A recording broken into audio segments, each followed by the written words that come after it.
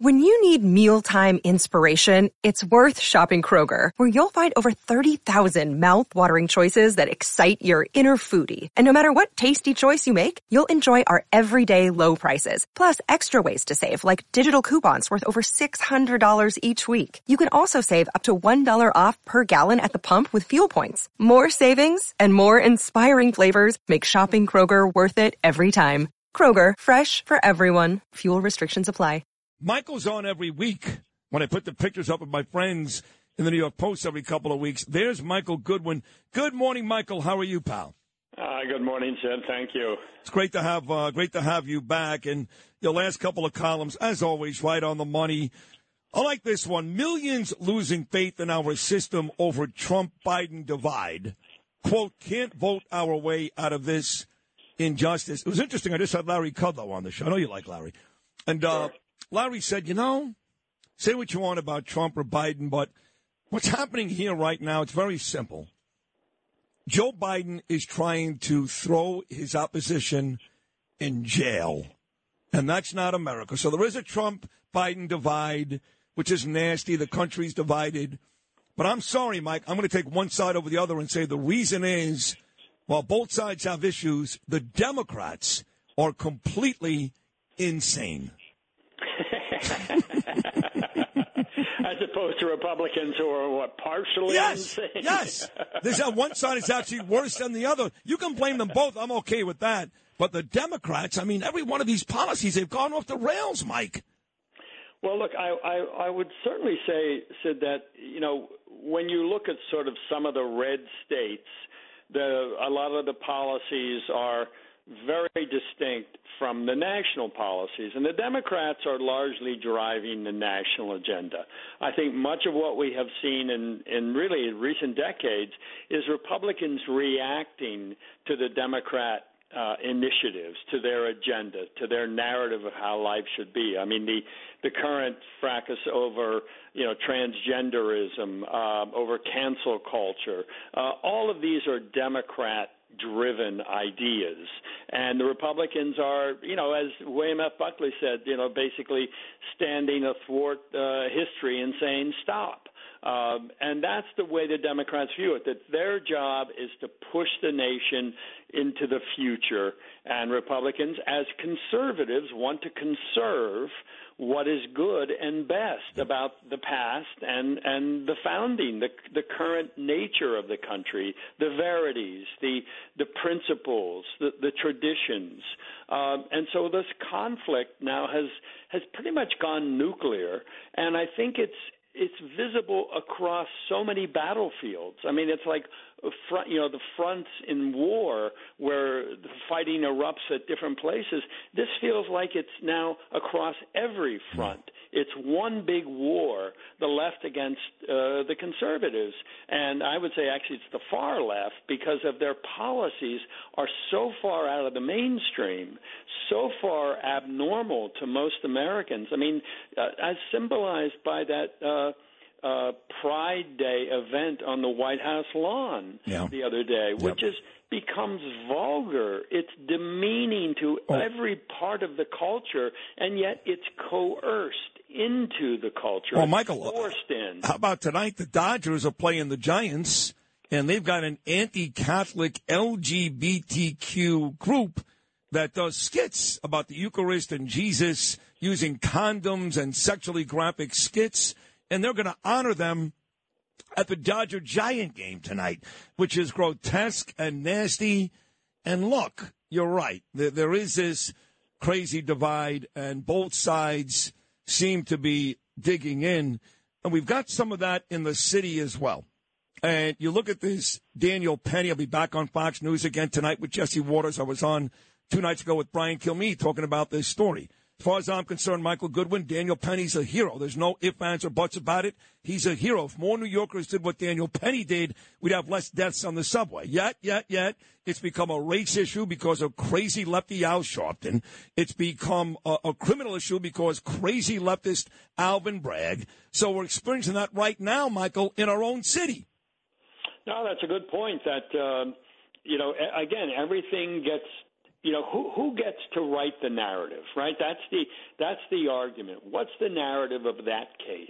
Is it Daniel Penny saved people's lives by wrestling Neely to the ground, by holding him down along with other passengers? Is that the storyline, or is it's race? This poor man who was homeless and who was black and mentally ill, and he was, a vigilante, snuffed out his life.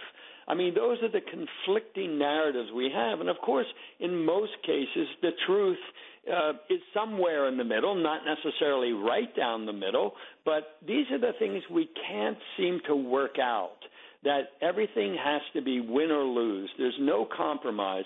And, look, I think Washington and Albany are the kind of places, Sid, that they won't compromise with each other anymore. And this, I think, has become the ethos in the whole country. Nobody's getting along. It's just crazy what you see what happens on airlines with passengers going crazy on each other. There's something in the culture that's breaking down. And to me, it is about this ability that, you have to have some self-restraint. It can't just be up to society to restrain you. And that's what Democrats want to do. They want to use the power of the law enforcement always, to restrain you, to coerce you. And Republicans, I think, in general believe it's a little bit more live and let live, yes. But self-respect, respect for traditions and boundaries. And so this clash, as I say, to me, the subway incident feels like here we go again. It's very much in the same vein. Everyone goes to their corners on every one of these issues, and it's really something that I think is tearing this country apart. I agree. But you mentioned earlier the radical left, the progressive left. And I have to tell you, Michael, that I was always taught as a little boy living in that small town, Brooklyn, New York, the majority wins. And now what I'm noticing is transgenders make up less than 1% of the population, but we worry about them. We make laws for them. Gays make up about 3% of the population. Everybody's gay this month, everybody, even me, and I'm married with two kids. And then you've got all the legal issues as well. And then you got guys like Joe Biden, who really, for the most part, spent a lot of his Democrat political life closer to a centrist than a Democrat, and he's been pulled completely to the left. I don't know that many common-sense Democrats anymore. Even Adams, who was a Republican, a lot of times now, he's being pulled to the left. So I don't know if the radical left, progressive left, is necessarily the minority. I feel like they're pulling all the strings. Well, I would grant you that certainly they've had an outsized impact on social policy in the Biden administration and in many other states, and including New York and including New York City. No question about it. If you look back to the 21 mayoral race, Eric Adams was the most conservative Democrat who could be elected. That's why I supported him. It was because it was either Eric Adams or Maya Wiley or some of the other sort of socialist-leaning candidates. Catherine Garcia was there. I think Catherine Garcia was third, I believe. I'm not sure, but yes. Yes, she was second, I think, in the end. Right. Second or third, Garcia and Wiley. Right. And Garcia was okay on some issues, but she seemed to lack, I think, just sort of the strength and the confidence to really carry through. It wasn't clear where she was. I think she came across as a little wishy-washy. Yeah, I would say that's true. So have you given up hope? Look, you're a pretty optimistic guy. I remember I yelled at you once when you first started coming on regularly because you were still writing some nice things about the mayor. And I said, listen, the mayor's on my show every 2 weeks. He still is, Michael. And I've dined with the mayor. I've spent time with the mayor. He spent time with my wife, Danielle, my son, Gabriel. I like him, But the truth is, lately I find myself criticizing Mayor Adams a lot more than applauding him. That's just, and I said to you, come on, Mike, what are you waiting for? Come on my side.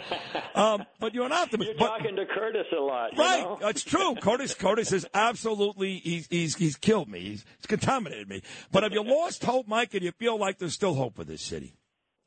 Well, look, what choice do we have? I mean, he's mayor for, 2.5 Well, let me stop years? you right there. What choice do we have? The choice that hundreds of thousands are making, and that is have dinner in Delray Beach tonight. Well, yes. Look, that is an option. And every time you see something like, now the reparations movement, these union contracts where there was not a single give back, not a single thing that would relieve the cost of the raises. I mean, that is the traditional give and take of collective bargaining, that even though these are Democratic-controlled unions, they're going to vote for the mayor ultimately, but that they have to recognize a greater good than just what they can put in their pockets. No, there was none of that. The mayor did not demand any real givebacks.